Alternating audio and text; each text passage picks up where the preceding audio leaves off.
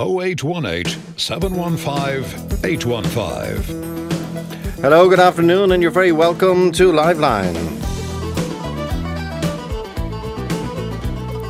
51551 is our text number. I presume a lot of you have got the text message or indeed the notice from your home heating oil supplier to say, remember Blank Holiday Monday coming up, midterm break coming up, avoid the fright of a run out.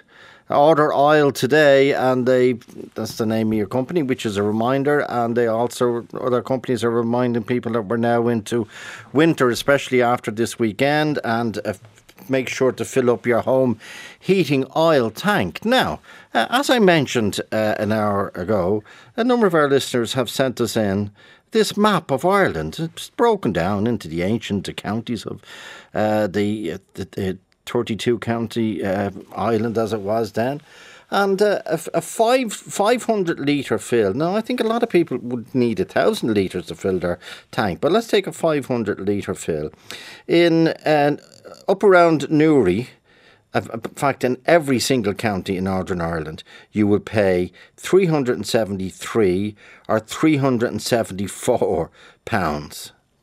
Work that out. It's about €4.20 on today's figures. In every county in this rip-off republic, because of taxes primarily, you will pay up to 590, not 420, 590 for the exact same amount as home heating oil. In Limerick, you'll pay 590 on average. Clare, 585. You go across to Wexford, 575, 572 in the Midlands, 555 in Dublin, 554 in the Royal County, and 574 in the Garden of Ireland. That is a massive difference. And when I mentioned this, we were contacted by Michael Bourne. Michael, good afternoon. Good afternoon, Joe. You're busy enough as it is, Michael. You don't want more business. Well, not at all. Tell us, who are you, what are you, and what's happening as we speak? Queues of people come up to fill kerosene in the north of Ireland at 30 centilitre cheaper. So you're saving like €300 on a fill. Wow. €300 on a fill, what, of 1,000 litres? Of 1,000, yeah. And how far are you, say, from Dundalk? 5 minutes. So 5 minutes from Dundalk. Now, when you say they come, what do I have to bring my own container? You have to bring containers, yeah. So what would that be, drums or? Drums, or we also have Bowser. If you have a tow bar, you can take the Bowser home with you. That's what people do as well. 1,000 litres. And what do I do with the Bowser when I'm finished with it? Just leave it back. Oh, great. Okay. Now, are you busy? Very busy. And what do you mean busy? There's queues of people coming up for alcohol, you see, and everything's cheaper. It's everything's cheaper here. They're all coming for alcohol and kerosene and coal, and it's an awful difference in price. And is it the backbone of your business at the minute?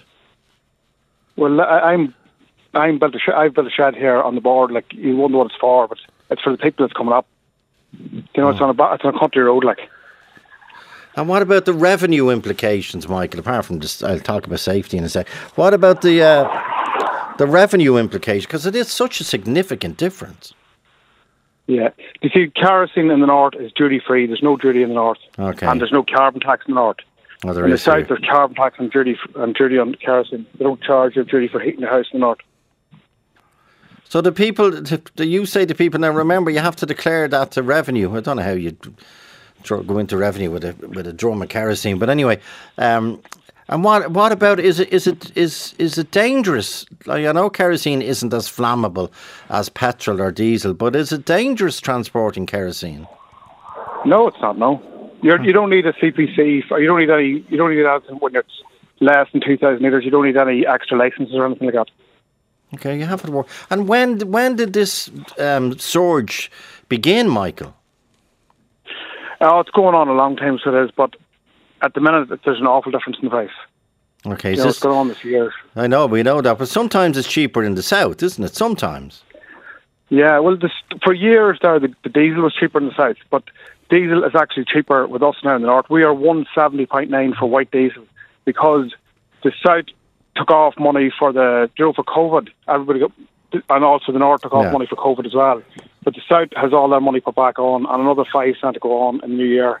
But the North hasn't put on no more money, haven't put the money back on. So we're now cheaper now in the North. Just remind people, how much is a litre of home heating oil in your place north of the border? We are 85.9 cent for heating oil. That's at a pump now. That's not bulk. Okay, that's just at the pump. That's how much you're saving, 30 cents straight away.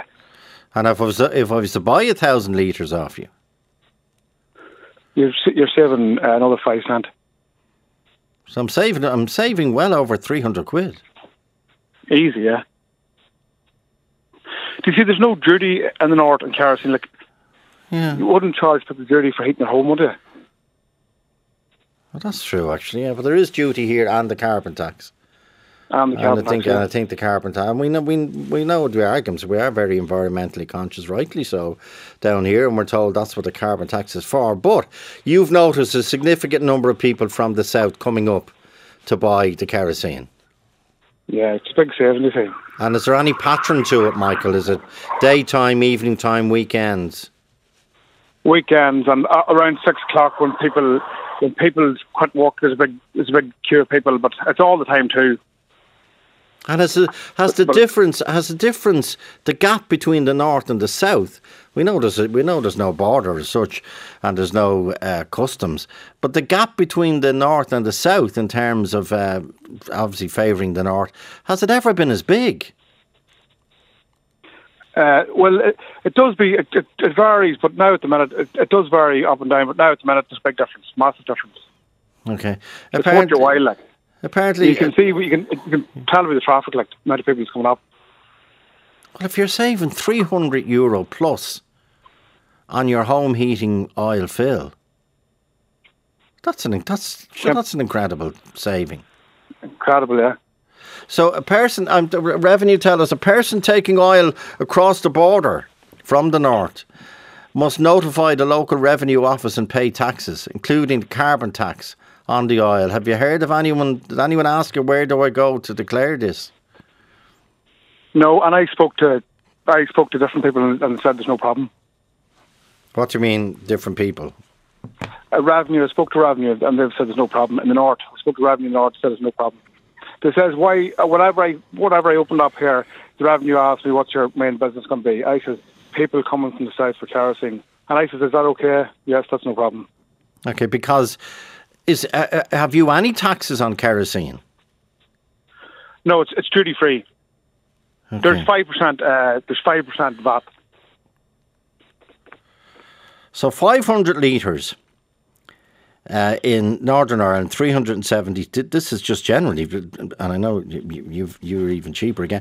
But 500 litres in Northern Ireland delivered to your home is £372. That's €427. Okay. It's and then 900 litres delivered to your home in the north is 667, which is €777 euro. Are you surprised at the figures in the south, how high they are? It's down to the government again, isn't it? So it's like, people can't do nothing. But I don't blame the people in the shops. Like they're only selling at whatever price they can. It's the government that's down to the dirty, isn't it? Like you'll pay for 1,000 litres in the south, you'll pay 1,100 quid on average, €1,100. Okay? For 1,000, just short of 1,000 litres up north, you'll pay let's say round it up, you'll pay 800. So it is a big saving, okay. And you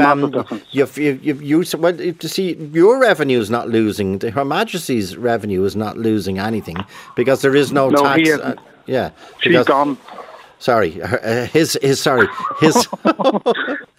Majesty's revenue. Forgive me. His Majesty's revenue is not losing anything because they don't charge anything. No.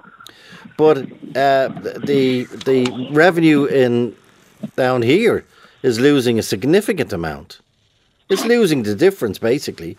300 quid on 1,000 litres. Yeah. Now, do you think you'll get it? Well, we'll hear it here, I presume. People say, oh, that's irresponsible and going over the border and the environment and the cost of the journey. So the queues them come up for the drink. The queues people come for drink. It's unbelievable. And how cheaper is the drink at the minute? Well, I don't know. I wouldn't really know much for that, but it's massive difference as well. Oh God! And you've no one saying, "I know I want to be loyal to the Republic and I'll pay the extra taxes that are on the kerosene in the Republic." No. Yeah. No. Okay. Enough, haven't I? Okay, Michael. And are you open 24/7? 7 days a week. Yeah, 8 to 8, 7 days a week. Save oils. And are many companies like you doing it? Well, they are, aren't they? There's loads of... Oh, yeah, on the whole border of Ireland. Okay, you're saying people are coming up for drink, petrol, diesel and home heating oil. Yes. Okay, Jerry Malone, will you explain the legality, Jerry? Joe, I live in the dock, and I can tell you straight out that it's illegal for anybody to buy kerosene oil in the north. Okay. And if you do so and bring it across the border, as you said, it must be declared to customs and revenue in the south. Absolutely no question or doubt about that. The customs, I live on the border. You don't see customs around that much, but when they are, they're well within their rights to seize the particular whatever people are carrying. But but if you buy home heating oil, Jerry. No, it's the same as, sorry. Go ahead, Michael. Sorry. It's the same as the cigarettes, and you're allowed to go stuff for your own use. During the airport, once for your own use, it's okay. Yeah. Okay. You're not going to resell it. And then how would customs prove where one, that you just bought the kerosene, and two, where you bought it? It's not like the receipt, probably. Well, you might say I have no receipt. I bought it 2 weeks ago. I haven't just unloaded it out of the car or whatever. Are there many mobile patrols? There must be. There will be now. Are there many mobile patrols up around the border? Irish customs and excise. There does be, yeah. They're on the road every day, stopping people in northern cars. In northern cars? There's a big difference in that too, isn't there? To the God. In the VRT, they're trying to make sure you're not using your northern car in the south because it means you haven't paid our penal VRT, which is the highest in Europe. Okay, but Michael, you're not deterred. You're saying, as far as you're concerned, Jerry, you're back. Jerry, Michael, I just want to say something. Yeah, the kerosene in the south of Ireland is completely different colour to the kerosene in the north of Ireland. And if the customs catch somebody in the south of Ireland, that's how they'll identify where you bought it from. Okay. And if they find you with the colour, it's a light brown colour in the north, it's red in the south. And if you are caught with the northern kerosene, there's nothing about receipts or anything like that. The might of the law will come down on top of you. And there's no question. No matter what that man is trying to say. Isn't it? And if you say it's for your own, it doesn't matter for home use or anything like that. That is absolute nonsense. It's the same way as if you buy the colour of your diesel in the north. If it's the colour of your diesel in the north, what colour? It's a different colour that's allowed here. You can be pulled in for that. Okay, stick with the home heating oil. You're saying in the south, Jerry, the home heating oil is what colour? It's red, and the kerosene in the north. I want to ask Michael, what colour is your home heating oil? It's yellow, isn't it? Yellow. Yellow. Yeah, well, it's the same. That's the colour. Once for your own use, okay. Okay. No, it's not. Once you're not taking massive amount, once for your own use. Well, we're asking customs to clarify that for us. Because it is an interesting point, Jerry. If you bring in alcohol or cigarettes, be it through Rosslare or through Dundalk, and you're stopped, you'll more likely to be stopped in Rosslare. You won't be stopped on the border invariably.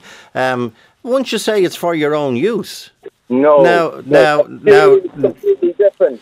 Is this because of Brexit? But fuel is different. It's nothing to do with Brexit. It's always been illegal.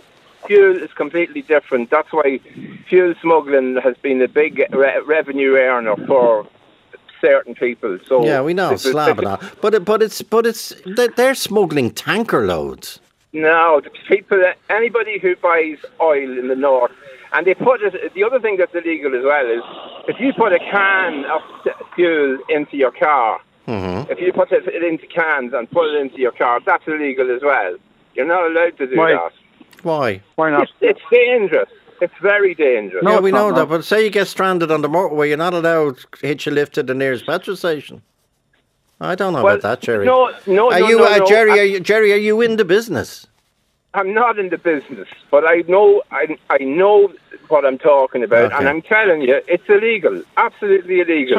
I'm carrying a small can. So Jerry, is it illegal when I go up to Belfast, which I did 2 or 3 weekends ago, and the previous weekend, when I go up to Belfast and I have to fill up there on the Apple Green, just coming out of Belfast, where it's in Northern Ireland, is that illegal for me to do that? No, it's not illegal, but it's not illegal for you to fill up your car with diesel. But there is such thing as the colour of the cheap agricultural diesel. I'm not talking. I know that. No, I know you're not. But that's what I'm saying. People will buy it. This is the difference of me buying agricultural diesel down here and agricultural diesel in the north. It's illegal. And I'm telling you, the only thing I've got to say to you is what that man is saying, it's illegal. And no matter what he says, he's wrong. Ah, well, you can't say no matter what he says, he's wrong. No, but he's wrong. Yeah, he's wrong in what he's saying. He's wrong in what he's saying. He's very nice. Well, do you think Michael is wrong when he sees a Southern Reg car coming in, with a trailer? It's up to him to sell wherever he wants. Yeah. But the person who's carrying that oil across the border are the ones that are putting themselves at serious risk. But there's no border. I don't think you're right about that, Jerry. Jerry, there's no border. There is a border in the sense of the customs could be sitting 300 yards from the north. Yeah. Sure, I think you're wrong you with that, often Jerry. see that. Okay, stay there for a minute while we try and get clarification. If we could ever get clarification, I don't know if you can. But there's no such thing to get clarification, Joe. It's the law. It's the law. Okay, stay with us, Jerry. Stay with us. 51551 joe@rt.ie, you can contact us as well on the WhatsApp number. And by the way, we're getting a new super duper WhatsApp number. But for the meantime, 087 1843 709. 087 1843 709. I think we use every single digit from 1 to 10. Bridget Mead. Bridget, good afternoon. Hello, Joe. Where are you now, Bridget? I'm in Clonmel. County Tipperary. County Tipperary. So according to this, you should be paying about €584 for a fill, whereas if you're in Coal Island in Northern Ireland, you'd be paying €420. So how much did you pay? I paid over €600 2 weeks ago for 500 litres of kerosene. Wow. I think it was $5.30, but I'm not sure, but I do have the receipts at home. So you got the fill, and you needed it was a top up. You got just over 500 litres, and you paid £600. Yes. And can you remember over 600? Can you remember what you got paid last year? I do have all the receipts, Joe. They're all at home. My husband keeps every single one of them, but I just couldn't tell you now. Okay. I'm actually out shopping in Clonmel. And what do you think? What do you think the enormous? I don't think people are aware. Well, obviously, a lot of people are aware because they're going up to buy it. The difference in a basic like you need home heating oil to get you through the winter. It's as basic. This is true. There is actually people do get a fuel allowance. The state does recognise you need heat. You need heating. Forget about alcohol, cigarettes, or anything else. But the state does recognise you need heating. Yeah, a heating oil, and the difference is incredible on the island. It's unreal, absolutely unreal. And what do you think of people who go north to buy their home heating oil? Oh, but sure, look, if they have the transport and they're able to do it, why wouldn't they do it? Like, once it's safe and to travel and everything with it on the road, it's grand. I mean, I wouldn't do it. I wouldn't have the means to do it, but we just get ours local here, and that's the price. And by the way, did you price around, Bridget? Did you ring round? Well, I didn't, because we're with this company for years. I know. And I tell you, I've got to shop now and I hear the difference in prices. I will be checking around from now on.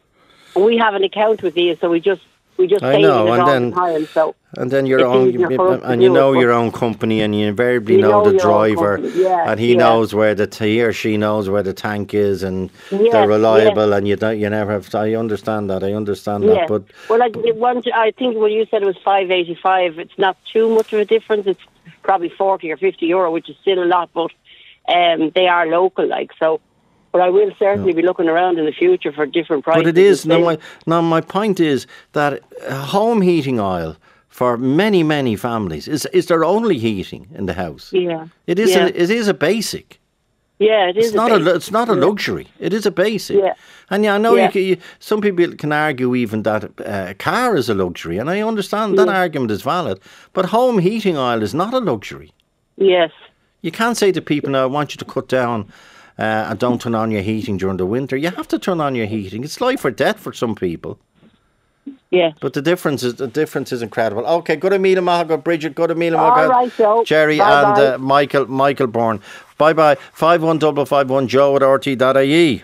Talk to Joe on 0818 715 815.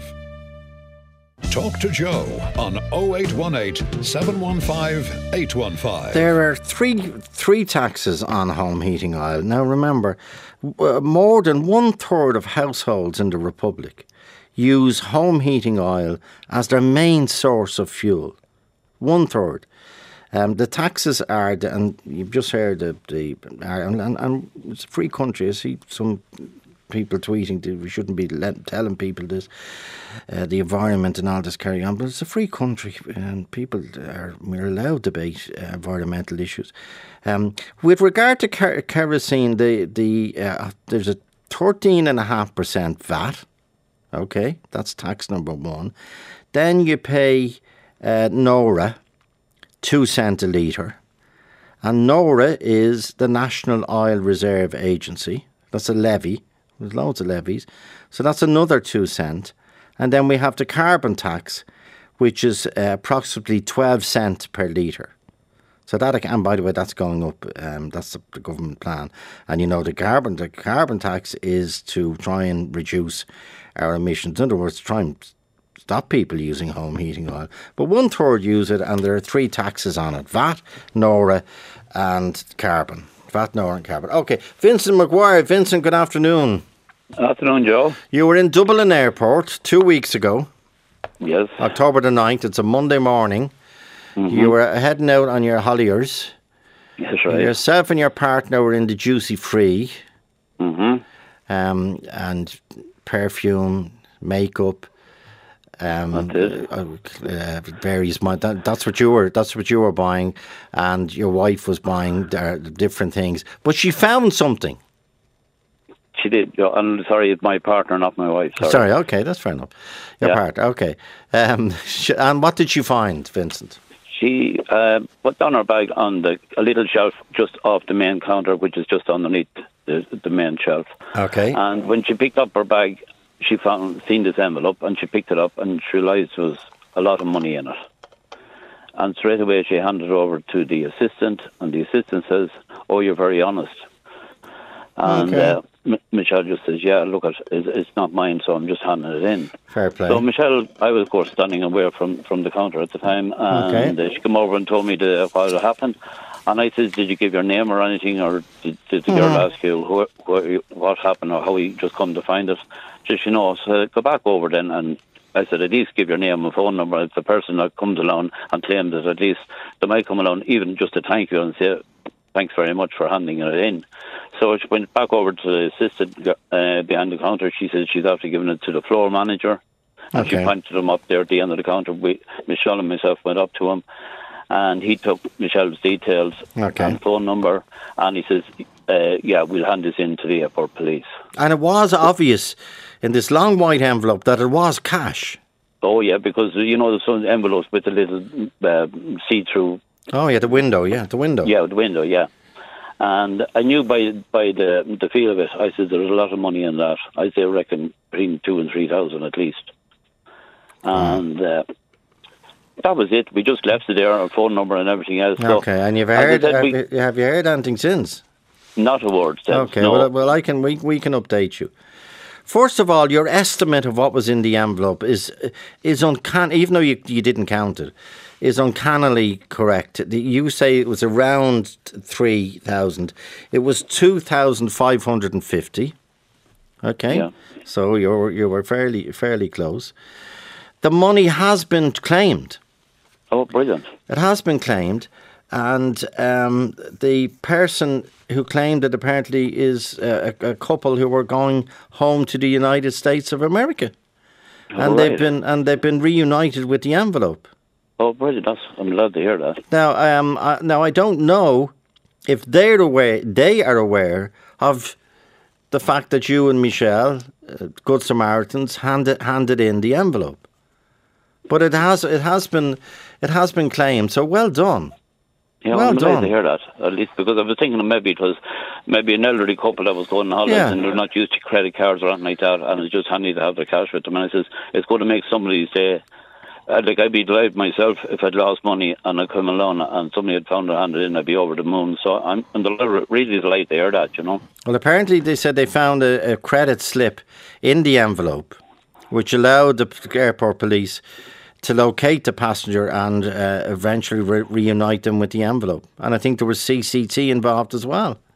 Oh, great. So excellent. Great news. That's, as long as it says somebody is happy at the end of the day, that's the main thing. Okay. Have you ever found stuff before? I can't even tell you how long, if that money had not been claimed, how long is it before they'd consult your phone, Michelle's phone number on the envelope? Well, that's what we were wondering ourselves. If somebody does the same, what does happen to the money or any other loss? It's a year. Like, you know what I mean? Apparently, it's a year and a day. And does that go back to like the old saying, finders keepers, or is it just put into a charity or something? I'm not sure either. But yeah, that's very good. Well, anything that's found in the airport goes to the lost and found in the airport police. Anything that's found on an airplane goes to the carrier. The carrier has to sort that out. The carrier sets up a lost and found. And you know the old gag, there's an Aer Lingus lost and found in Dublin Airport, and the number of crutches and various other aids that they'd find on the flights back from Lourdes. I can imagine. I can imagine. So they're miracles now. Yeah, they're miracles. Indeed. They're miracles. Yeah. Okay, well done, Vincent. Well done, and I know you won't thank me for this, but well done to yourself and Michelle for your honesty as well. Seriously. Yeah, I was telling the researcher there. It happened to me about 30 years ago. Again, I was going on holidays, and I was with my late wife and two sons, Anthony and David. They were about 5 and 7 at the time. And like this time, there wasn't no mobiles at the time, of course. And I went into a kiosk and make a phone call. And it happened to be in Edenderry as well. Okay. And next thing I found his wallet there sitting on top of the phone, fairly thick with notes. Again, I wouldn't have a clue much was in it, but I opened the door, seen a squad car come by. I flagged them down. I says, I'm after finding this in the kiosk. Oh, he says, Gus, thank you very much. And I hadn't the words on me about this car. A Jeep actually comes flying up. Yeah. A lady got out. I don't know her name or anything. And, of course, I knew by her dress and everything else she had to be involved with horses with a gear sheet on her, you know what I mean? Okay, yeah. And, of course, guard, I'm after losing. She knew his name and everything. Blah, blah, blah, blah, blah, blah. She went on. Oh, and she was in a terrible state. And he says, cool down. He says, this man here is after handing in, here's your wallet here. Of course, she went on to thank the guard, no end. Anyway, not a word to me as I wasn't even there. Are you serious? Honest to God. And as I said, I didn't hang around too long because I was going to the airport and didn't want to be late. So, like that again, as I said, I suppose I always say you get something very honesty somewhere down the line in your life, you know. So I always say if I do that for a good turn of of myself, it'll be handed in for me again. So it'll come round. What you never had, you never miss. Okay, Jerry Kennedy is in Kinsale in Dublin. You used to work in the airport. The people, I did, yes, Joe. First of all, I know people get flustered in the airport. I know that. You're talking to the father flustering here and catastrophising. I know you well. We went to school together. Oh, right. Oh, that's the same Jerry Kennedy. Jerry, how are you? Yeah. And not too bad. So tell us, you worked in the airport. And I worked in the airport, and I was working in check-in in 1988. Okay. And I found an envelope, a little purse with £28 in it back in the day. Now, 28 quid was half a week's wages. And what I did was I handed it into the airport police, but I also kept a note of it in my diary. Yeah. Because 3 months later, I went back. It was unclaimed. Okay. And I claimed it, and you're entitled to claim it after 3 months. Oh, were you? Excellent. Excellent. Yeah. But that's the way it was back in the 28 day. quid. But apparently the airport police told us they've found... among the things that have been lost in Dublin Airport that they found have been earrings, obviously, to canoes and false teeth. Deary me. I do remember another incident, Joe. So someone is paddling up some river without a canoe. It's back in Dublin Airport. I do remember one other incident. I was travelling to Dallas-Fort Worth on my way home from San Francisco. Okay. And I was running to get a flight. And a man in front of me there's an area where the pedestrian traffic just crosses. And the man who was crossing in front of me dropped his wallet. Okay. And I picked it up and I tapped him on the shoulder and I said, "You dropped your wallet." And he turned to me and he said, "Friend," he said, "you've made a friend for life." Right. So great. Anyway, that's my feel good story for today. Well done. Thanks, Jerry. Good to hear you. That's Jerry Kennedy. Yeah, likewise. Vincent, well done, and it'll come round. The karma and your honesty will come round, and Michelle as well. So kind regards. How did you get on at Lanzarote? Oh, brilliant! Yeah, lovely heat and everything else. What was it? Was it not too warm? No, I don't mind the heat at all. Good lad. We don't get it too often in Ireland, so we appreciate it. Sure do. Absolutely. Okay, but that's brilliant news. I'm delighted to say that somebody has got it and they have it, and happy days. Okay, kind regards. Well done, Vincent and Michelle. Joe at RT.ie. Talk to Joe on 0818 715 815.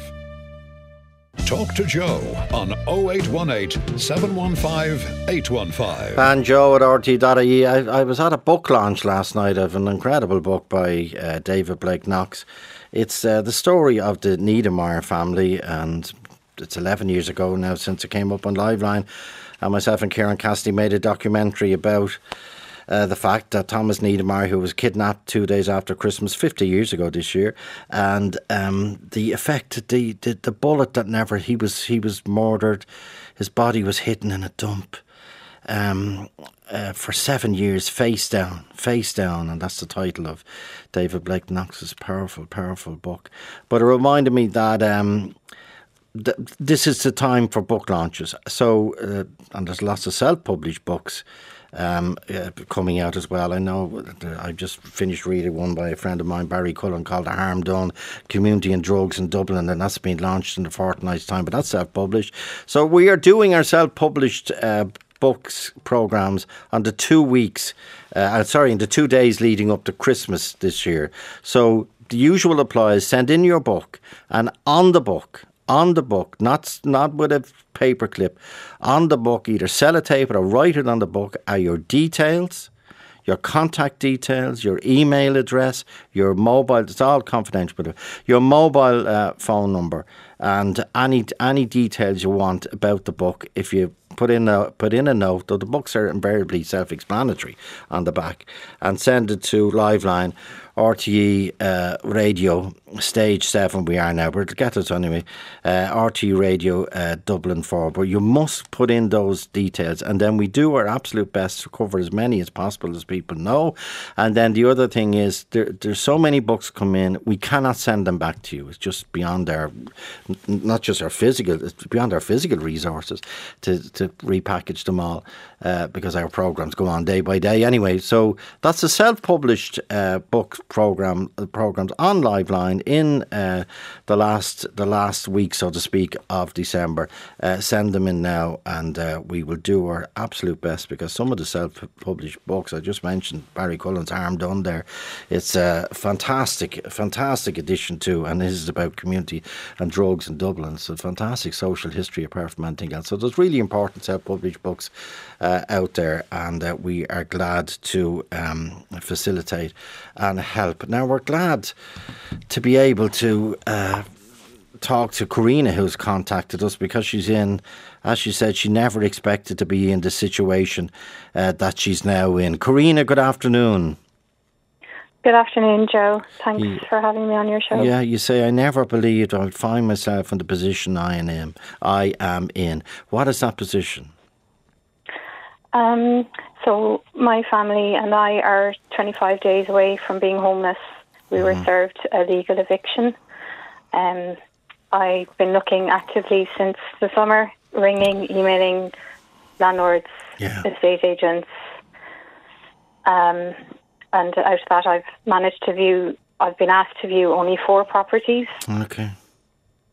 So all the emails I send, I just got 4 replies. One of those was just through a friend of a friend. I felt I got lucky to see it. Yeah.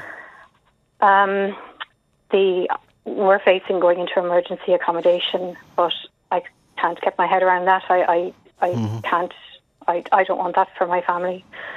An emergency, you would be declared homeless, but an emergency accommodation.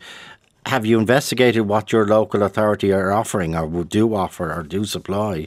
Is it a guest house, a hotel, or? So they weren't able to tell me that when I spoke to them this week. What they could only tell me that it could be a B&B, it could be emergency accommodation hostel, it could be where I live, or it could be out. I live in the city, it could be outside of the city, and it would be all. I have 3 children. It would be all of us in one room, and we wouldn't have access to our own cooking facilities. That's the part I'm struggling to get my head around that, and how would I manage to work, and if it's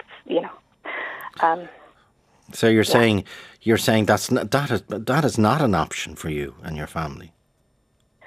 No, I don't want that to happen. I'm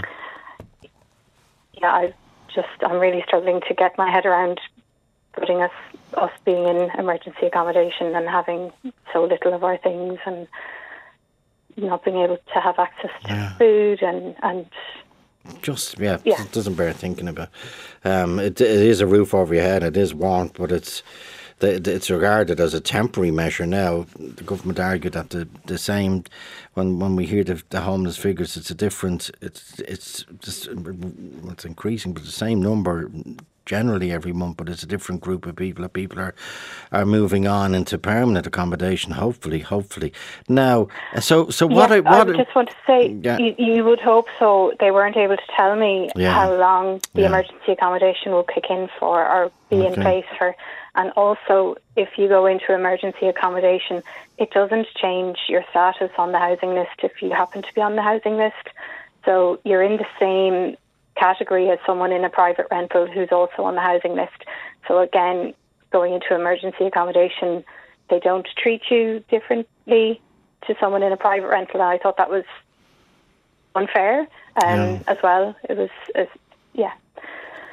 So what are your options, Karina? You've many children living with you at the moment. 3, 1 in college, 3rd level, 2 in 2nd level.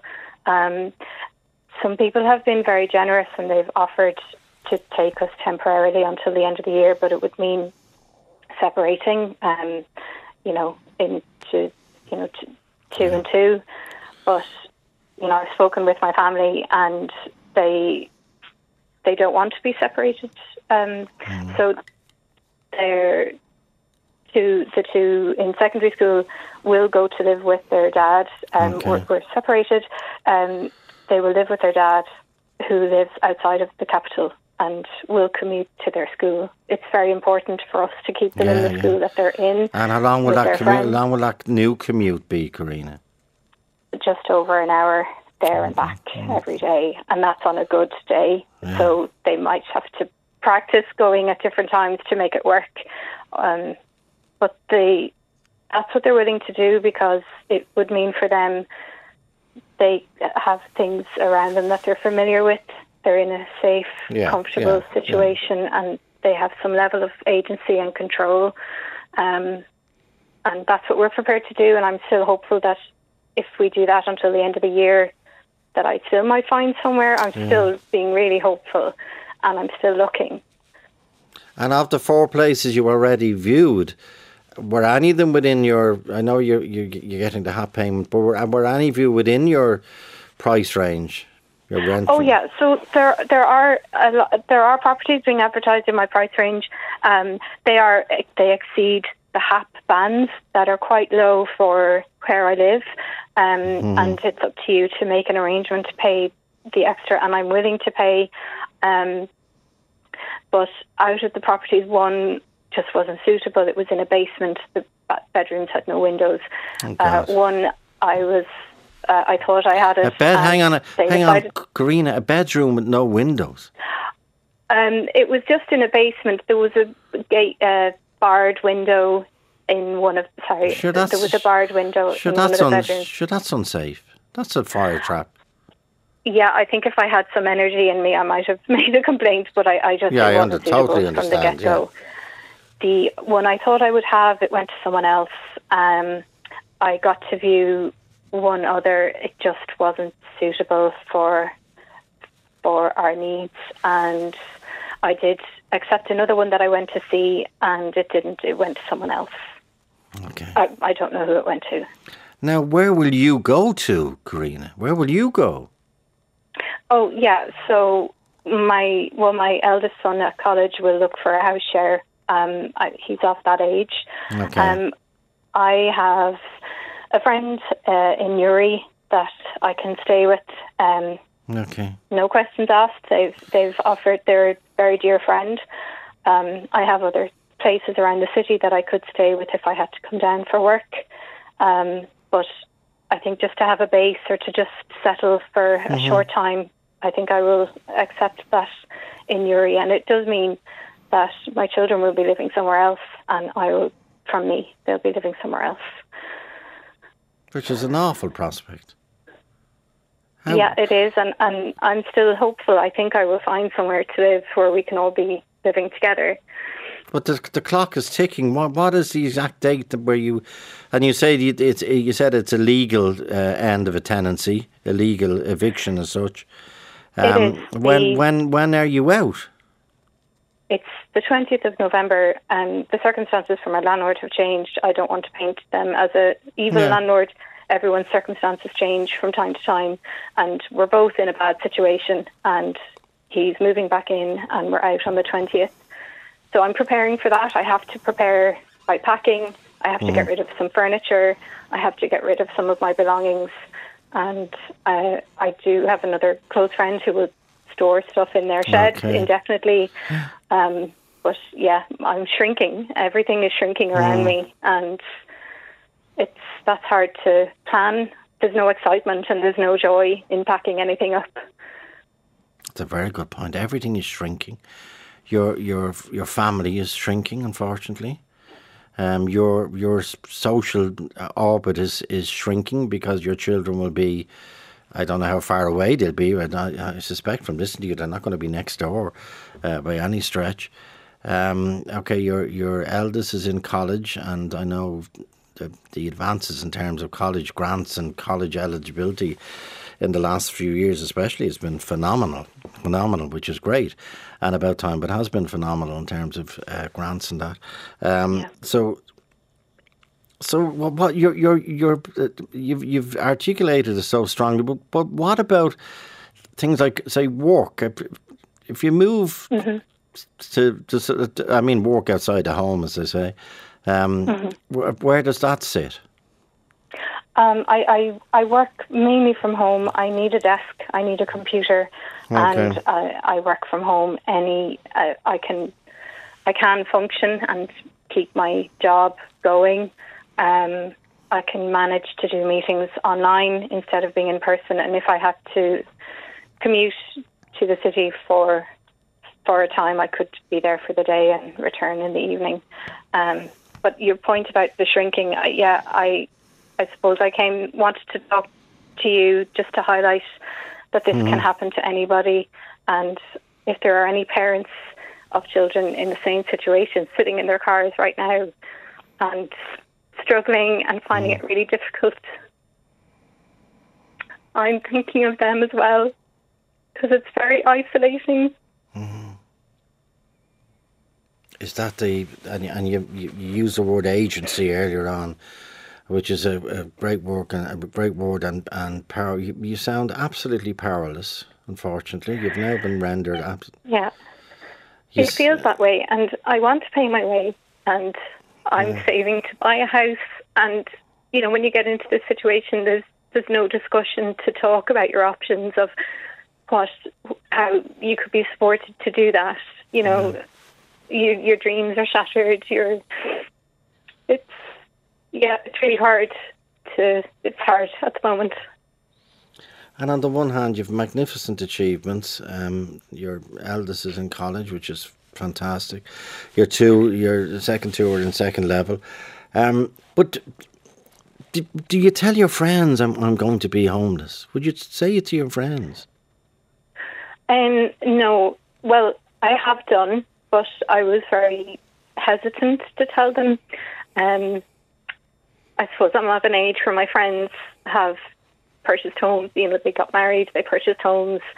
Some are on their second homes, and I'm great. I'm joyful for them. I'm excited for them, and I didn't want to tell them because I felt ashamed. But when it got to the point last month, I started to tell more people. I told people I work with. I told my peers. Yeah. And what's the reaction, Karina? People are very kind. They're supportive. They do what they can. But there's such a lack of property. There's just too much demand for what's available. And it's a very broken system. And then there's not enough. Well, there's loads of. I've been looking the last 8 weeks about documentaries on modular housing, and I know there's another call for that to be today. I think it's from the Institute of Chartered Surveyors in Ireland. They're saying we should be really, really getting stuck into modular housing. They're modern. They're modern in terms of insulation, in terms of carbon emissions. They're modern in terms of design. They're modern in terms of facilities. And now you need to build factories to build modular housing. And the same argument goes up: where are we going to get the people to build a factory? And then just the number of apartments, as was the CSO yesterday said, the number of apartments built this year is double the number of apartments built in the whole of last year so far. But who's going to be able to afford them? Are they all being built to rent by vulture funds? I don't know. Yeah. I don't know. And when you look at some of the sites for rental, you have to scroll past all these luxury apartments that are way out of my price band. Yeah. And you have to go past all of those before you can see something that's more realistic. And who's going to live in all these new expensive apartments? Like I drive by every day. I come by the glass bottle plant as it used to be down just off the Eastling there. It's a massive, massive plant, and there's 8 tower cranes building apartments on that site. 8 tower cranes, and that's just the beginning. Just the beginning. Anywhere you travel around Dublin, especially, the number of tower cranes building apartments. But when you go to look, when you want to contact the agent, you discover the rents are astronomical, and it's who do you expect? Who are they expecting to live in them? Now, I thought one of the more interesting things you said, or the more insightful things you said there, Karina, was the isolation of it and the loneliness of the position you find yourself in.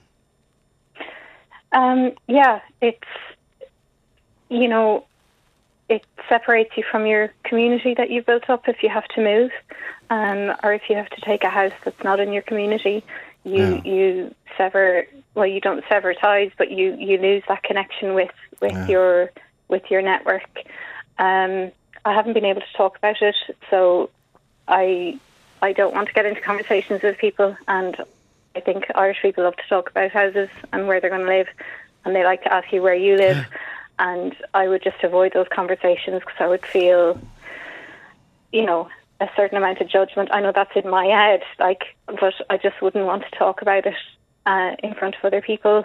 And then the ads you see, and I'm not criticising the banks, but the ads you see, especially for banks, have this very happy, clappy couple, and maybe a couple of kids, and maybe even the mother-in-law, packing joyfully and wondrously and excitedly for a move. But as you say, it's totally different what you're doing when you pack. Yeah, I'm finding it hard to get the motivation to do that. And you're packing for two things. One is to put stuff away, and then you're also trying to keep as much as you need to keep going, because I need to set a date for when we do leave before the 20th. And there's no joy at the end of that. It's not like packing up to go into your new home. Yeah.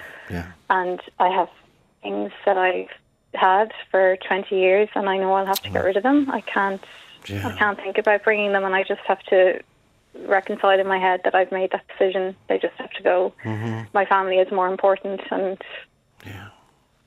in terms of you're going to, as you say, some friends have offered you a place or a room or whatever, and I'm sure they're obviously, by definition, if they're obviously room, they're obviously good people.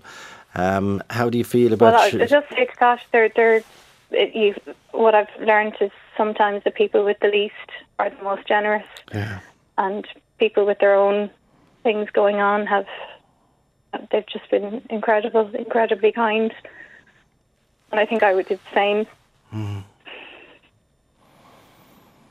And have you? Do you think, Karina, at this stage you've exhausted every avenue? I sounds to me like you have. I don't want to be saying to you, God, try AB. There's no magic solution here. I feel like I have, and it's why I called you. I suppose it gives me a chance to talk about it, because when you're emailing people, you're just in a void. You put your email out and you sell yourself to the potential landlord or agency, and you want them to pick you, and you're trying to paint a great picture of, I could be a great tenant, please pick me. But you hear nothing back, and I could be sending that out 5 or 6 times, up to 10 times a day. Whatever is available, I would apply for within like an hour commute of the school. So it's just, you're in such a void. Okay. And just on the off chance, the sliver, given the pressure on accommodation, do you want to say generally what part of the country you would be willing to look at accommodation? I'm in Dublin and on the north side, and anything within a reasonable commute from where from the school. Okay, in the north side of Dublin. Okay. Yeah. Okay. Yeah. And Karina, have you managed to continue your work outside the home, as I say? Yeah, I have. Sometimes I travel to different parts of the country for work, and that's kind of accommodated for within the work I do. Yeah. But I have had to pull back on future planning, and there were 2 trips away abroad. Very exciting. COVID kind of knocked my work back a little bit, and I've been building it back up again. And I had 2 trips, one in Europe and one in Asia, and I can't plan for those. They're just off the cards at the moment. Now, have you explained to your children, your younger children especially, the scenario that they're going to have to? There will be a change in. Yeah, we have. We did. We have discussed that. I told them what friends of mine had offered. There was one option for me and one child to live with one family, and the other 2 to live somewhere else. And we discussed all of those. And it's one thing having, we discussed all of that, but they do want to be, their preference is to be together and to be with their dad. That is their preference, and we kind of we took through all the possibilities of what it would look like if we were all in different places, and it's and that's incredible, Karina. You're honouring their preference, and they don't want to be in the situation they're in. Of course they don't. But when you explained it to them, and they say, can we stay together? What are the options for the two of us staying together? Obviously, they still have their loving mother and indeed father on the scene. But so the option that you're going to facilitate is to allow them to stay together. And they would have shared what's going on with some of their friends and kind of have set up, if they needed one night a week to stay, that their friends would do that. So they have a bunch of friends that might be able to just take them one night a week to relieve the travelling. Okay.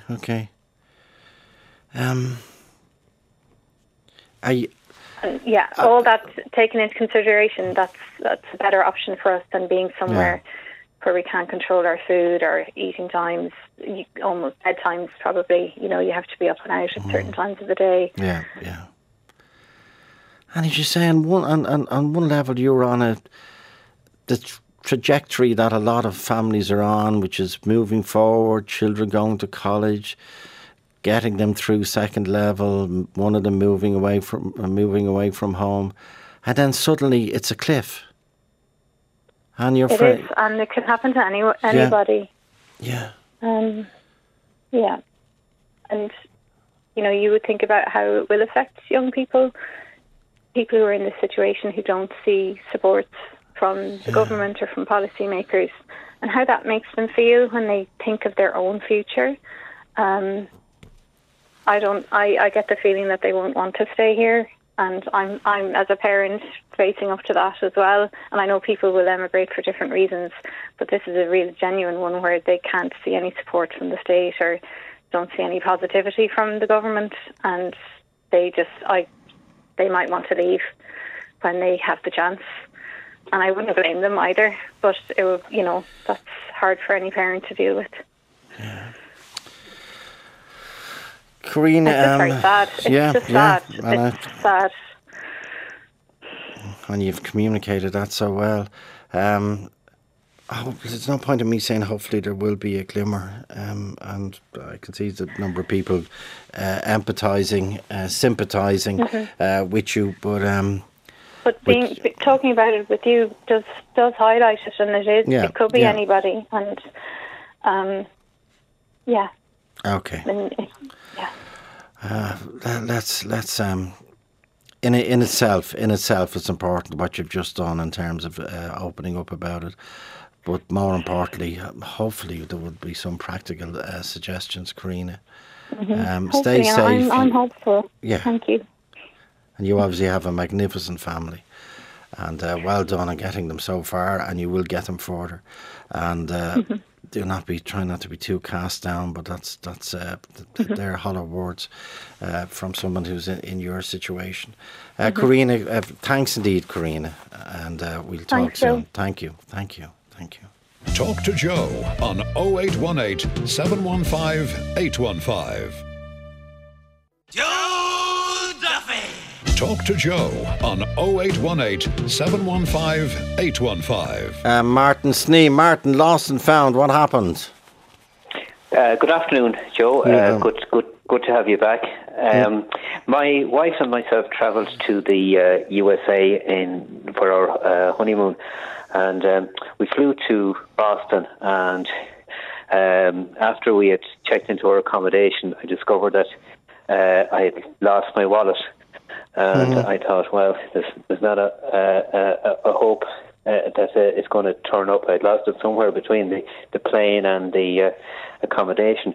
But we were due to stay with my cousin in New York later on in our stay. And just before we were due to travel there, I called her just to confirm the arrangements, and she informed me that my wallet had turned up at her house. Brilliant. And I was like, you okay? But what happened was that a lady who was travelling through Logan Airport in Boston had found my wallet. She looked inside and found my cousin's address in New York in it, and had posted it to her. And took the trouble to get a padded envelope and post it. And then did you ever find out who she was? The Good Samaritan. No, She sent a note, but there was no address on it. Okay. I'm sure that would happen in Ireland. Ah, well, you get good, bad, and indifferent people everywhere. Some people would rather take the time to do something like that than others would just most people, I say, would probably just hand it into the nearest official at the airport and then let them deal with it. But I think I was saying earlier, Martin, to Vincent, like India, and he was another good Samaritan, but people do get flustered in the airport. They really do. I don't know how you can stop it. They drop their passport, they lose their passport, they panic, they're checking this, checking that, they leave down a bag, they forget to pick up the bag, they leave down a wallet, and then they get to the border gate and they tapping or where's my phone, where's my passport. Anyway, Martin Snee, well done. I'm glad you got the and you were going on your honeymoon. That's right, Joe, yeah. Okay, well, that was a good start. Bit of luck. Thanks indeed, Martin. Yeah. Liz O'Carroll in Dublin as well. Liz. Yeah, hello, Joe. You're crossing O'Connell Street in the centre of Dublin. Yeah, crossing O'Connell Bridge. Yeah. In 1978. I'll never forget the date. Okay. And it was, I was running over to get a pair of shoes in place anyway. But okay. I found this wallet. Right. And I lifted it up, and it was the Builder's Holiday, August, the 1st of August, yeah. And I found this wallet, and there was a wad of notes in it. Wow. And I said, geez, that must be somebody's holiday money. And I looked in it, and I saw a name and address. Right. And I didn't know the area, but I drove out, and I was driving around looking for the house, and eventually I found it. I went up to the door, and I knocked on the door, and this man answered the door, and I said, "Okay, did you lose your wallet?" And he said, "I did, yeah." I said, "I found it on O'Connell Bridge." He said, "Thank you very much," and he closed the door in my face. Ah, for God's sake! I swear. Now remember, listeners, this is 1978. Liz, we didn't have sat-nav. I was the secretary, and my wages would be not even a quarter. Okay. But you saw the address on the wallet with the 4 weeks' wages, and you found the address. You drove out. I don't know how far it was. You found the address. Yeah. You knocked on the door. Area where you lived. Okay. You knocked on the door. Knocked on the door. And I was delighted with myself. Yeah. And I said to him, did you lose your wallet? And he said, "Oh, yeah, did you?" And I said, "Well, I found it on O'Connell Bridge." And he said, "Thank you very much." And he closed the door in my face. So. Okay. I'm thinking of another thing. Well, Liz, before you move on, sorry, I'll come back to you on the petrol. But you say, I remember. Do you remember the day? Well, it was the Builder's Holiday, because it was the first. They always took the first 2 weeks in August. So you do remember it quite vividly. Yeah, distinctly. Yeah. Okay, what were we going to say about the petrol? During the petrol strike, my father sent myself and my sister up to Clonus with 2 big, huge drums. Right? Yeah. And he said, "Auntie," we had an aunt who lived in Clonus, and he said, "She'll take you across the border to get them filled up." Okay. And we got it filled up, and we came back, and I drove into the driveway, and I was smoking. And my father started to F and blind at me and said, "What's the name?" And I said, "I'm after driving all the way up to Clonus and back." And I went that. And he said, "Yeah, but you could have been your imprint on the road by Who Flung Dung." Okay. Could have blown up the car. Exactly. We smoked all the way back.